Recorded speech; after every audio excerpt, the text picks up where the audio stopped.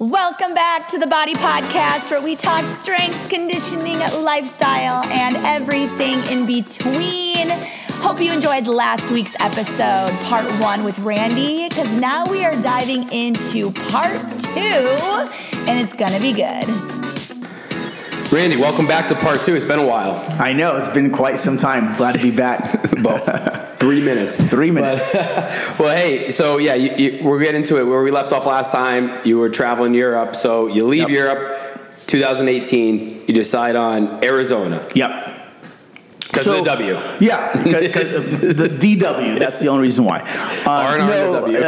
For me, it was the closest big city to my parents. They're in their 70s. I want to be close to my parents. And again, like I said before, I'd been coming out to Scottsdale. My best friend had a place out here. A lot of my friends lived here, and Scottsdale kind of was a thank God, one of the best real estate agents I've ever known, ever worked with, Rachel Krill. She's local to here to Arizona. She had worked with me on a deal in North Carolina, just advising me, and so I knew that I wanted to work with her when I came here. And I was originally looking in Gilbert. I was like, hey, I'm 34, 35. I'm ready to settle down and get married. I'm going to buy a house in Gilbert today. Every guy. I'm going to buy a house in Gilbert today, and then I'll meet the woman of my dreams. Thank you, Rachel Krill. Thank you, God, everybody, everything, the universe, for not buying a house in Gilbert. I would not have wanted to experience the last few years in Gilbert as a single person. My buddy Alex, when I went to buy mine, I was like, well, I can get a bigger space, same amount of money. Mm-hmm. He goes, you're going to just be Ubering here every weekend. Literally. Just buy a place here. Like, you idiot. That was literally. What am I going to do? Go down to downtown Gilbert with the moms? Yeah. Again, it's if friends that have married now, have a kid, they move, sure. I get it. Yeah. But I have a friend that was like, I'm going to go to Gilbert. It's a little closer to work. All this stuff. 6 months later, I'm back in Scotland. It's just, everyone's here. It's easier. You don't have to go out to Old Town to have a good time. It's just everyone's here. Gilbert was also one of my primary areas of work when I first came back. So again, my mind was all Gilbert. And then we reshot that azimuth. We changed our buy box and our search demographics, and was able to find a really good place in Scottsdale. So yeah, December 2018, I move here. I close on the deal. I move into my condo like a good, typical ex-military guy. I throw a field pillow and a sleeping bag on the ground. I have zero furniture, and I had no furniture for a year. I had a lawn table that they had left at the condo that I moved inside as my workstation, and I had a tough box, just a big black box with my stuff in it that I put the lawn table on so I could have a stand-up working desk, and that was it. I lived like that for quite a while. What people don't know about guys is, and I didn't know this when I bought my place. Yeah. I thought I'd go to the furniture store. I buy my place. I go to the furniture the next day, and I thought we'd get sent to my house because I want that couch. They're like, that's just for show. I'm like, well, where is it? Like, we got to send it. Yeah. When? 7 to 10 days. Yeah. I'm like, what the fuck? 7 to 10 days to get my furniture? I can't. So I'm sleeping on I was like, I didn't know it would take 7 to 10 days to get all this stuff. Exactly. Yeah. Then obviously you're in Europe, and you have loads of clothes, right? That you just haven't, and you're shipping it over, so you have everything you could possibly need here from there, right? Yeah, exactly. Yeah. So I came here with a couple bags of clothes, didn't have any possessions, so I just lived abroad for 5 years, and really it was just like, I don't care, I don't need to buy anything, so. Yeah, we kept what we call the team house. My condo in Scottsdale kept the team house vibe till recently. But ultimately, I moved back here, and now mind you, I am grossly overweight. I have literally just been screwing off for 4 or 5 years. So I went from being a highly competitive CrossFit athlete. I competed at CrossFit regionals on 3 different regional teams. 2 times I actually competed. The 3rd time I was the alternate and the coach. Being a U.S. Army Green Beret, fitness, to I'm eating this thing called Knefe in Lebanon, which is like a toasted bun with sugar. They call it ashta, sugar, water, and perfectly golden brown fried cheese in there. Just probably 5,000 calories in one. I'm slamming 2 of those a day. I'm going out in nightlife and having a great time. So I showed up to Scottsdale. I am fat. I am just grossly overweight. I haven't really worked out in a while. You put a shirt on. You're just like, this is a little tight. I've been there. This is a little tighter. My chest was shaking in wrong directions. So I go for a run. I'm like, hey, I need to start burning some calories. I'm in Scottsdale. So I go for a run, and I run past BODI. And I'm like, oh, that place looks pretty cool. I kind of stop on my phone, look it up. I was like, oh, this place looks dope. So I walk up to the door. It's noon on a Saturday, noonish on a Saturday. I pull up the door and it's locked. And there's two young ladies inside. It was Hannah and Ryan, if you know Hannah and Ryan. So Hannah and Ryan, old front desk. I love you both. You guys are amazing. But we're about to roast you. Yeah, you're about to get roasted. So they're cleaning up, vacuuming, doing what they're doing. Now, again, mind you, I'm just coming back from Lebanon. So in Lebanon, if you show up to a business and they just closed, dude, they would open up their doors and feed you. They would, if you're showing up to the best suit place that charges $10,000 a suit, and you show up and you're ready to buy a suit, they're going to open up those doors. Ahlan wa sahlan. They're going to say, you're most welcome. Come in, my friend. Give you a coffee, give you a snack. And you're going to get service. So again, culture shift. I'm coming from that to Scottsdale. Hannah and Ryan, love you guys. And they're just like I can see them signaling like, we're closed, like I can't hear you. So I just start like talking louder. This fat fucking dude from Lebanon trying to get in. Yeah, trying to break it. Surprised they didn't call the cops. Me too. Literally. So I'm surprised I didn't get shot. I'm like pulling on the door and like waving, like I know you can hear me. So finally Ryan comes up and I'm just like, we're closed. And I was like, yeah, like, how do I get a membership, or could you have like a printout or something? Like, no, just go online and sign up. Everyone just goes online and signs up. I was like, okay, like when's the next class? Monday at 6 a.m., but it's probably full. And I was like, okay, like that's a weird, and then she just closed the door. Like, do you have anything else? Okay, bye. I was like, wow, that's kind of rude. But I was like, well, welcome home. And so it took a week for me to get, the class pass or the free class or whatever. So it's now a week later. I signed up for Monday at 6 a.m. It's, mid-December. Christmas is right around the corner. I jump into a class with Kaylee. Kaylee's the instructor, 6 a.m. Sarah J. Whipple had just coached a class. Kaylee was coaching the 6 a.m. And so I'm just seeing these like two, again, no disrespect, these two like hardcore psychopathic, blonde, petite instructors just like herding sheep. And if you're not old body, you don't realize that the classes used to start and end on the hour. So it was 100 people physically trying to push out of the building while the other 100 people are physically trying to push in. You're literally like, excuse me, sorry, move, excuse me, sorry. And you're just trying to get signed in and get into the class. So my first experience, I'm just like overwhelmed right off the bat, like, oh my freaking God, there's so many people here. I just saw 200 people. And again, mind you, I came from a CrossFit world where even when I had my own brand and everything, the biggest gyms I knew of had like 150 total members. And that's when you were like crushing it. And I just watched 200 people swap spots at 5 a.m. and 6 a.m. And I'm one of these sheep. So I get into class. Kaylee just absolutely crushes my soul. It's a sweat class. The whole time I'm thinking like, and I'm just looking at all these like, again, the typical Scottsdale body female is just a killer, man. Like the women at Body are like, I feel like physical studs. And then the men are all kind of like Scott, just pretty much like unathletic. Just a bag of milk. Just a bag of freaking milk. Wet potatoes, It's going to become the roast of Scott. It's like we're actually not having the pool party. Somebody's got to roast of Scott. Look, I've listened to every episode, and everyone just broed it up with Scott. I got to roast him. Yeah, I got to humble this mother. I got to bring him back down to earth. So, all these women around me are just crushing it, and I'm just thinking like, don't cramp and die.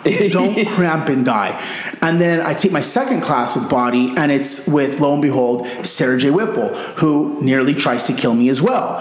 And after almost being killed twice by these two instructors, I said I must pay for a year in full. So if obviously you know that I like a little pain. So I immediately went to the counter. I was like, I want to pay in full. And I remember having the cash, and again, it was like Hannah was like, I can't take that. Like, email them or something. She's like, said something. I'm like, my God, you front desk ladies are killing me. Yeah. But before you don't know, the people that, again, new to Body, like the newer, the post-COVID, COVID time, there were 100 people. And this was when people went to sweat class over strength. Yes. Like, strength class was usually the opposite. Yes. Now it's, I think, now people understand that, lifting is a lot better. Premier to get into the sweat. Yeah, it was hard to get into a sweat class. 5:30 p.m., the classes were full, the 5 and 6 a.m. one, and it's on the dot. It was 5 and 6. So class would end at like 5:55, and you had to literally get a bunch of people out the door, 100 people out, and 100 people checked in class. And there were, 13 people waiting to get in class? Yeah. So my first class, there was like 13, 14 people that didn't make it in class. So I'm standing in the corner. At this time, I'm not like Mr. Dancer, have fun. I am like, I don't want to die in this class. Be quiet and get out of the way. And that didn't, obviously we know that didn't last very long. But yeah, it was very intense. But I loved it. And again, I signed up year in full right away. And the best thing about that was you said, I went to like a noon or an afternoon class, and it was like it was like the fun party. Hey, I work 9 to 5. I'm just here to have a good time. Yeah. Like, no, what it was a 6 p.m. class. I like my third or fourth class, I went to an evening class. Well, no, let me back up. I didn't go to an evening class third or fourth. It was like because of my new tempo of work and everything here in Arizona and Scottsdale, I was going to 5 a.m. or 6 a.m. for my first couple of months. It was after month 3 when I went to an evening class and was like, oh my God, these people are having fun. Because I just spent the last 3 months feeling like I was in an intense, advanced course for the military. Yeah. Between Sarah and Kaylee and then the occasional Maddie, who, again, love them all. It's like they were just like morning savages. Like, don't talk to me. I'm here to start the clock, give you a demo, and yell at anybody who stops. Like, imagine the way that like Scott and I like kind of have fun in class. And we always keep moving, so don't get it twisted. Yeah. But even back then, it was like, shut your mouth, Randy. Just move in silence, like be quiet and do the Romanian twist. Faster and harder. So after fast forward 2-3 months, I take an evening class, and Nikki happened to be teaching that class, and Nikki's just going crazy. She's Nikki. And I'm like, I remember being like, please don't look at me. Please don't say my name. You scare me. And I think I knew, but didn't fully know that she was the owner, and it was like her jam, her brand, and her whole resume. By this point, I just love BODI. I'm sold. Like I said, full year membership paid up front. I'm all about it.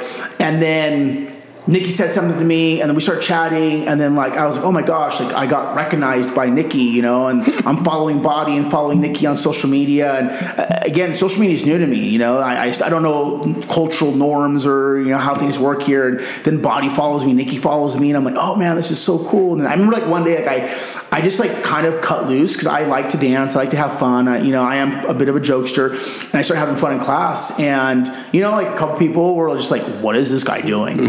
I think now people just kind of tolerate me. I've got my lovers, I got my haters.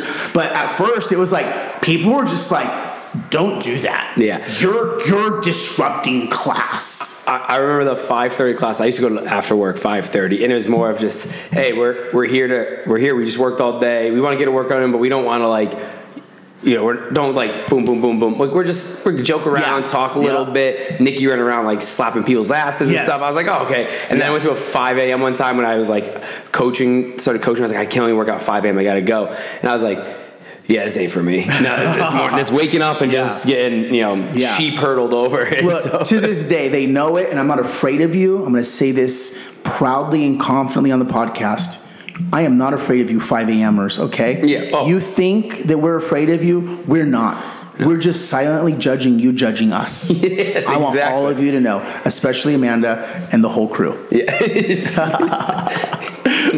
We're not afraid, except Frank and Ariana. Except for Frank. And she'd kill me. Yeah, but other than those, the rest of you, I ain't scared of shit. Yeah. I'm not afraid of any of you, except all of you.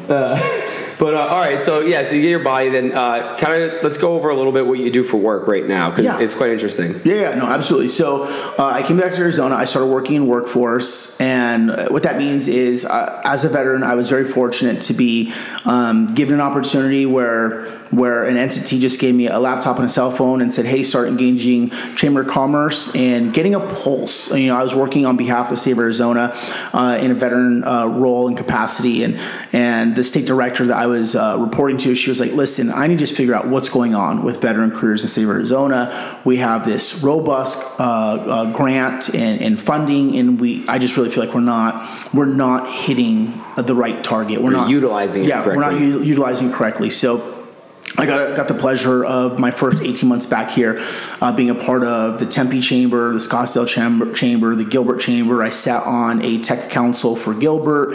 I was a part of the Pima and Pinal County Chamber of Commerce, Yuma County. And so I'm going all over the state, engaging all these different entities and employers. And really, it's the typical sentiment that veterans are dumb and we're in dire need, and it's their entry level $14 an hour jobs is the best entry point for a veteran. And for me personally, that really pissed me off. That was just the accepted norm from the government at the federal level, state level, nonprofits, and the private sector was a veteran's worth $15 an hour. And I was like, you do know that we're making exponentially more money than that on active duty. So for me, I had to handle my own emotional response to all of these entities kind of viewing veterans as just a sad handout, And so I started developing a program to upskill veterans. I did that on behalf of Save Arizona. I wrote this program that said, I don't care if you're a disabled person. I don't care if you're in transitional housing. I don't care if you have a felonious background or you've been justice involved. I'm going to make sure that you understand how LinkedIn works, how to write your own resumes, not for us to do it yourself, how to do keyword searches, how to do curated searches. And really I showed them how to do the very thing that the military teaches us not to do, which is network. Those of you who follow the traditional route and played team sports, if you played team sports and you went to high school and you went off to college, whether you played college sports or not, by the time you're getting your first job at 21, 22, you've been networking your whole life. You have to network onto that best club sports team. It's not just about who's the best. It's also who fits in with our culture, so join a sorority, fraternity. Literally. Yeah. It's networking. And in the military, they teach you not to network. You cannot interact with your officers. Once you're a non-commissioned officer, you cannot interact personally with your subordinates. So it's a whole different dynamic. So really, I just said, what are the best practices from the private sector on networking and building a personal brand and resume and, differentiating your hard skills in the military from the soft skills that you acquired throughout your life? Built this program and really helped and saw a significant upskilling of the entry points and salaries of our disabled veterans and veterans who are in transitional housing. So the state gave me an award 2019 for, top performer, blah, blah, blah, all this stuff, innovation. I don't care about awards, but it was just good to know that I collected accurate data, had a control sample group, had a start point, was able to, through data and systemized processes, increase and significantly help the lives of those who are in a bad spot. After that, I was recruited by a major nonprofit in the state of Arizona to do almost the exact same thing, but this time with a much larger budget and basically full autonomy. So from February of 2020 until May of 2021, I ran this entity for them for just over a year.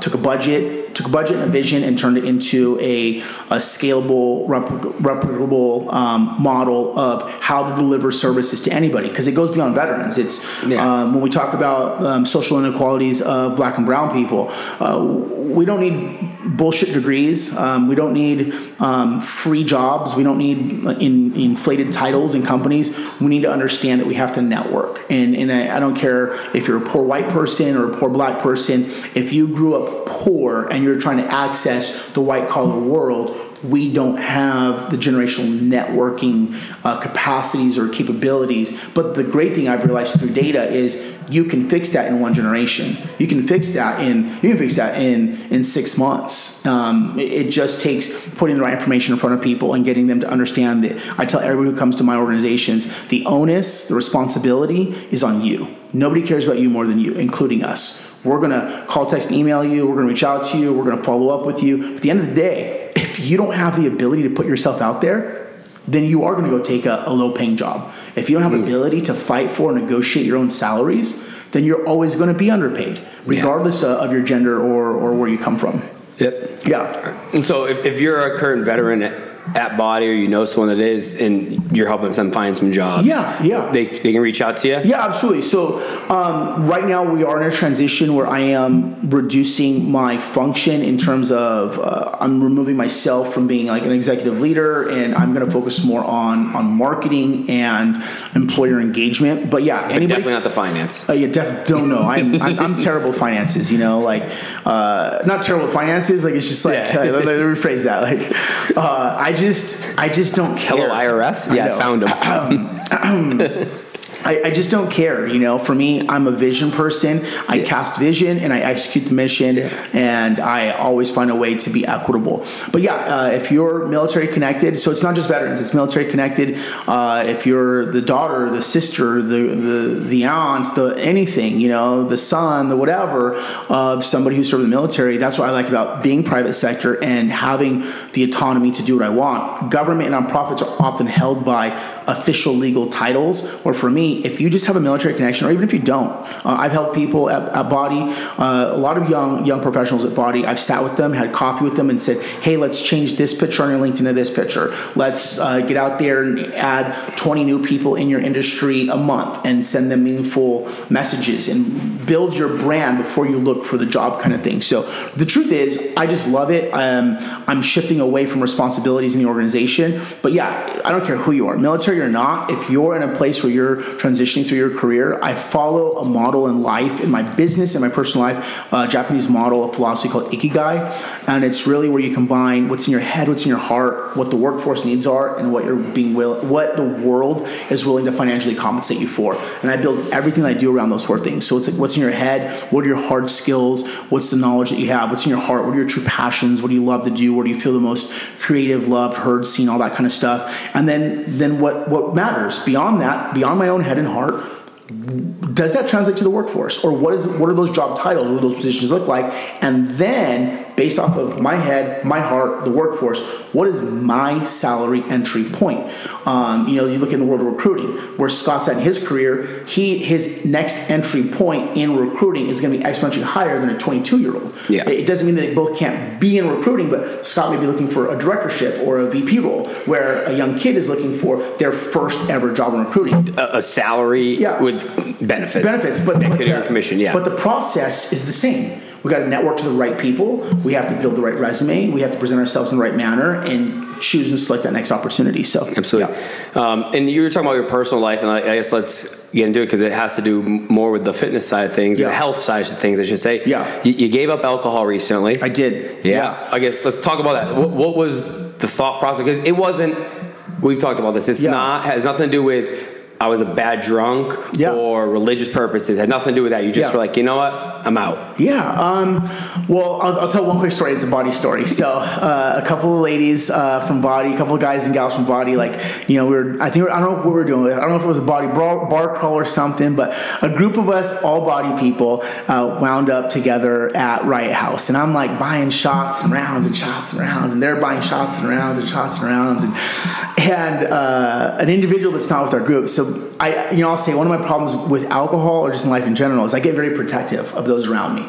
When we're at the BODI pool party, half the time I'm just looking to see, when I see like a dude, grabbing on one of the females from BODI, I'm like, does she know him? Does he go to BODI? Does he need to be drowned? That's all I'm thinking about, sober or not. So I'm still working on that. That's why I'm in some really quality therapy right now to reduce my desire to drown men for touching women without their permission.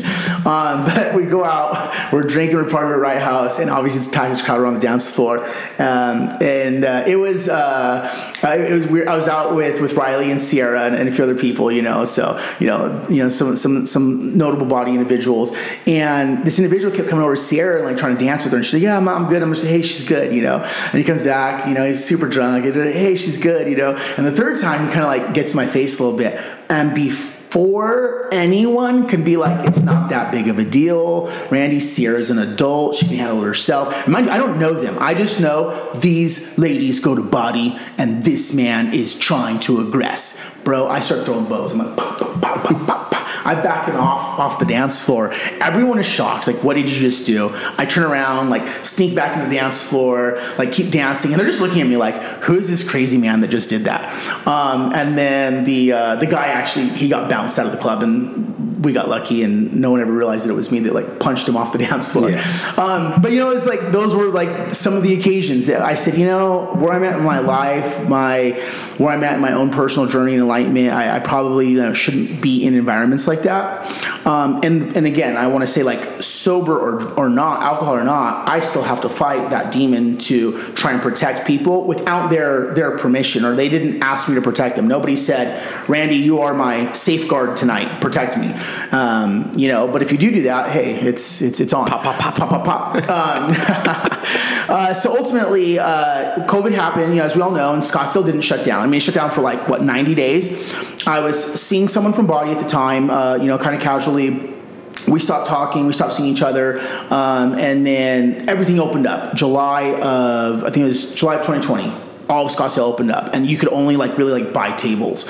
So I'm like, oh, okay, I'll go buy a table, and it's $1,000 or $1,500, great. And myself and 10 of my friends can sit at the club. So we're sitting there, and I think it just kind of started as an unintentional thing where I'm, next thing you know, I'm buying tables, and I'm going to Maple and Ash and getting drunk, and I'm going to Toca Madera because these were clubs, so I'm going to Toca, going to Maple and Ash. I'm living the Scottsdale life. I've become very active at the time with Scottsdale Chamber of Commerce. So I'm meeting a lot of other Scottsdale business individuals, and we're all now teaming up. So I'm now, a table with 5 guys, and everyone's throwing cards, and we're just having a blast. And great dudes. I'm still friends with many of them to this day.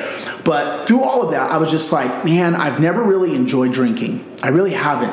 And I don't want to speak for other people, but for me, I don't particularly love being super social, and I really don't like being out at night. I never have. But I had to drink to stay out at night. So it was this weird thing of I don't want to be out at night, but everyone's out at night, and I have to drink to feel comfortable to stay out at night. Now I'm drinking, and I'm, losing. Was this always? Were you like this when you were 25 too, or is it kind of you got to 35 and then you're like No, never. There was never a point in my life where I was like, man, I'm a healthy, responsible drinker, and I enjoy it. It was always yeah, I guess I'm gonna drink. Again, sorry for my stories, but in the military, we'd say, hey, if we ain't fucking, we're fighting when we'd go out to the bars and clubs, and I'd be in the background, be like, and I ain't trying to have sex with anybody. I'd be like, no, Sal, the point is to hook up with girls. I said, that's gross. Why would I want to hook up with a stranger in a bar? When I can just fight. I can just fight somebody. I'm good at fighting, I could fight, so I want to get bloody. And they're like, gosh dang it, stop bringing him out. But so for me, there was never a moment in my life where I was I've never had alcohol in my home. I don't enjoy a cocktail. Alcohol was always a way for me to feel comfortable around the group. And I think it's more of on my own journey realizing that I don't really want to be around the group. I want to be a husband, I want to be a father.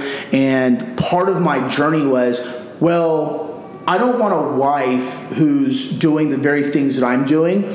So maybe I should become an individual for myself that isn't doing these things either. Because if I were her, I'd go, I don't want to be with the late 30s guy who's buying tables for random girls in Old Town. Rightfully so. Yeah. So for me, it was I wanted to stop. I would say that I realized I had a problem with alcohol when I wanted to stop and I couldn't. And it became this I'm going to have just a couple cocktails. I'm going to have just a couple drinks, or I'm going to switch to just tequila and water because it's the healthiest thing. Before you know it, 2 becomes 4, 4 becomes 8, and you're drunk again. You're eating pizza or whatever, at 2 a.m. So ultimately, through 2021, I had this internal battle that I wasn't talking to anybody about of I want to stop drinking, but I can't. And that's when I was like, wow, this is kind of strange. I never thought that I had an issue with alcohol. And then I went sober for a couple of months, 2 months, where I was pretending to drink because I was still trying to go out and be with everybody. And I'm filling my cup with water, and it worked to a degree until my birthday, 2021. On my actual birthday, I said, I'm not going out, I'm not drinking. I went to my friend Dee Dee's house. She threw me a little birthday party, literally her kids. I'm in North Peoria, pool party, with a bunch of kids, and it's my birthday. All my friends are, have children or living real adult lives.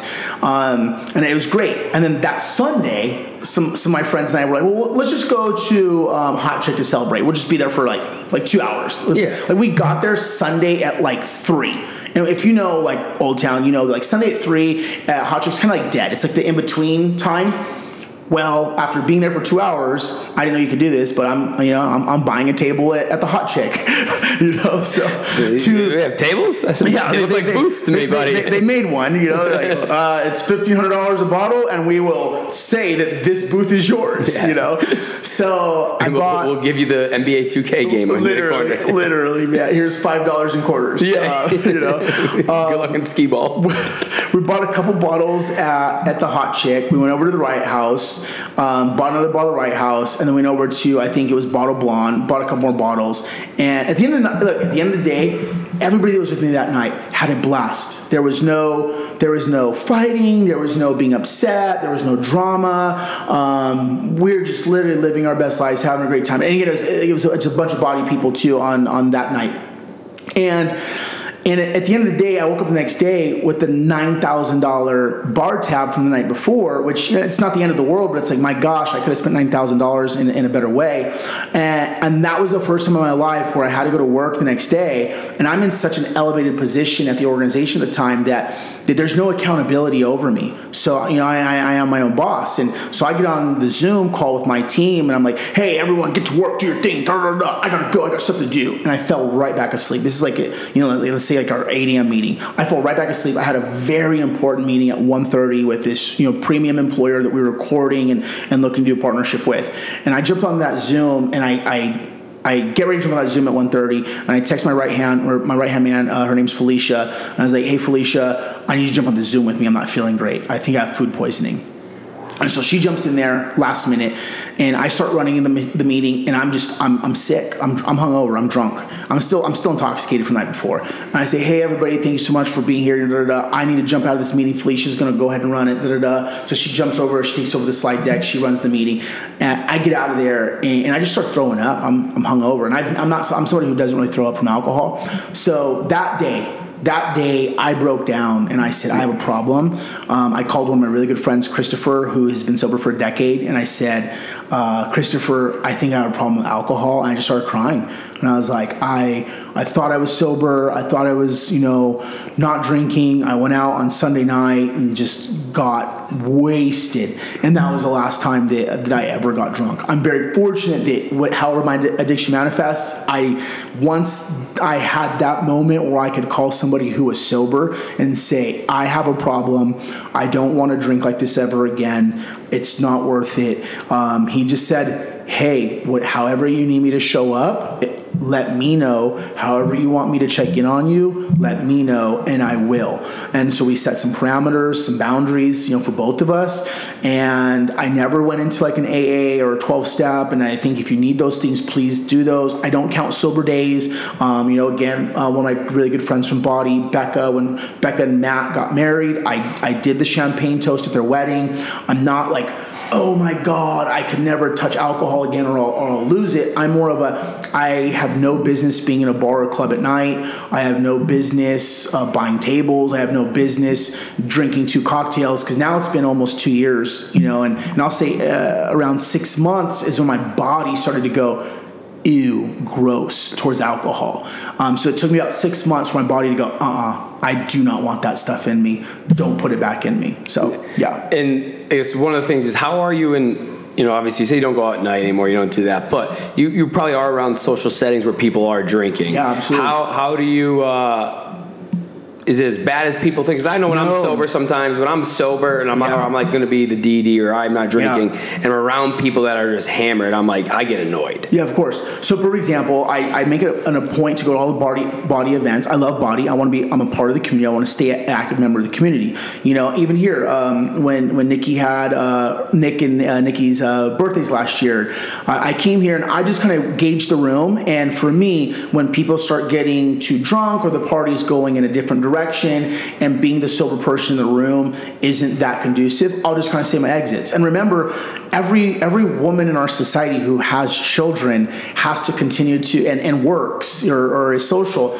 has to continue to network professionally while pregnant, go to social events while pregnant. So I always look at it like, women do this all the time. Whether they were drinking or not before, if you're a woman in professional workforce and or a highly social individual and you get pregnant, you're not drinking. Yeah. So why can't I, as an adult, only worried about myself? So you got pregnant. So you went out there and got pregnant. Men can get pregnant, I got pregnant. Yeah, that's what he's like, I'm just going to get pregnant now. With that stuff. So no, I just kind of looked at it like that. And ultimately for me, I'll say it's actually been better. So professional networking stuff, when I'm drinking water, it's a positive talking point because it's not like I had a religious event or a catastrophic negative event. I just tell people I believe in the science that says, alcohol is a toxin to the human body, and I cut it out with a lot of other toxins. I've implemented other things. I didn't just cut alcohol out. I started doing more cold plunge therapy, sauna therapy. I've done somatic healing work with a dedicated coach. I'm currently taking therapy for, it's called TMS therapy with ketamine, with a psychedelic. So I'm currently doing therapy for my brain right now, and the therapy I'm doing is called transcranial magnetic stimulation to help me regrow neurological pathways in my brain. So for me, again, everything that I'm doing positively in my life says, hey, this has limiting effects if you drink alcohol. So all the positive things I'm doing in my life would say we probably don't want to be drinking alcohol. Gotcha. I think honestly it's the quite opposite. For me, with where I'm at, I can be in a room and not crave alcohol. Yeah. If you can't stop that craving, by all means, you're trying to quit drinking. You can no longer be social in those events. Yeah. But it's all I've ever experienced that when I'm out, whether it's, with buddies who drink. I went to a bachelor party in Mexico with friends and didn't drink or partake in any of the festivities. And the only thing that came out of that was my friends are now also reducing their consumption of those things or cutting them out completely because they said, wow, like you were present, you were here with us, but you got up every morning and read a book and we were hungover. Yeah. And I'll say this too, is I think what people, the body pool party, the body bar crawls, they think, because they hear how fun it is, and it is fun, it's good, but they think everyone's just blackout drunk. Yeah, it's not the case. There's 300 members going to this event. Yeah. All 300 are not. No. So if you're not drinking and you still want to go to the event, go, because there are people that don't, or there's people that they have a 3-month-old at home or a 3-year-old at home they have to go be. So they're having 1 or 2 drinks. So they're going to be sober. Exactly. They're not going to be obnoxiously drunk. Are there going to be some people that absolutely. are that don't know how to handle their alcohol and get too drunk. But there are some. I won't say any names. But you know who you are. We know you. But you all can gravitate, have conversations, and have a couple of drinks. Exactly. Exactly. Everything. Some people say the body pool parties, everyone gets drunk. It's like no, not really. There's a handful of people that literally are and again, they get excited their first time going out in a while. Maybe they don't go out as much. Maybe they live in Gilbert and they come here 3 days a week, and it's the first time they get to hang out with everyone in a social setting. But it's not everyone's not like that. No, not at all. Yeah. So, hey, thanks for coming on. This is great. Absolutely. I had a good time. Yeah, same. Appreciate you. Next time you come on, you gotta be a little nicer to me. I'm gonna call my mom. No, that's not gonna happen. Hey, make sure to listen, subscribe, leave a review, and the Body Podcast. Thank you all.